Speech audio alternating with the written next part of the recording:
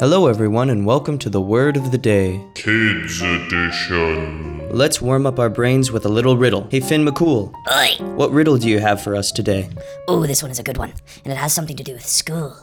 It is, why did the student take a ladder to school? Why indeed?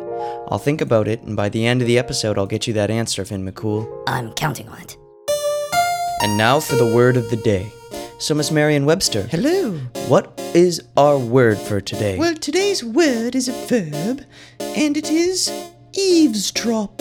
It's a little weird. Yeah, eavesdrop. What could that mean? Well, it is when you listen secretly to another conversation.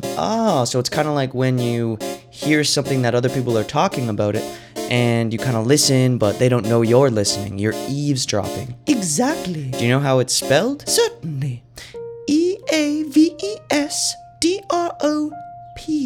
Great. Can you use it in a certain sentence? Sure. Oi! Wait, is that Finn McCool? Oh my, what were you doing? Oh, I was just listening to the word of the day, doing a little eavesdropping. Well, Finn McCool, now that you're here, do you want to give us the answer to the riddle of the day? Certainly. Why did the student take the ladder to the school? I think I know why. Do you know, Miss Marion? Maybe. I think it's because she was going to high school. I think that's right, too. Well, you're both right. Good for you. I'm pretty good at this. Maybe I'll try again tomorrow. I hope you do. See you later, Finn McCool. Bye. So, the word of the day is eavesdrop, and it's spelled E-A-V-E-S-D-R-O-P, and it's when you secretly listen to someone else's conversation. So sometimes eavesdropping isn't the best thing to do, because sometimes people, they don't want you to listen to their conversation, especially if it's important or maybe it's to do with a secret.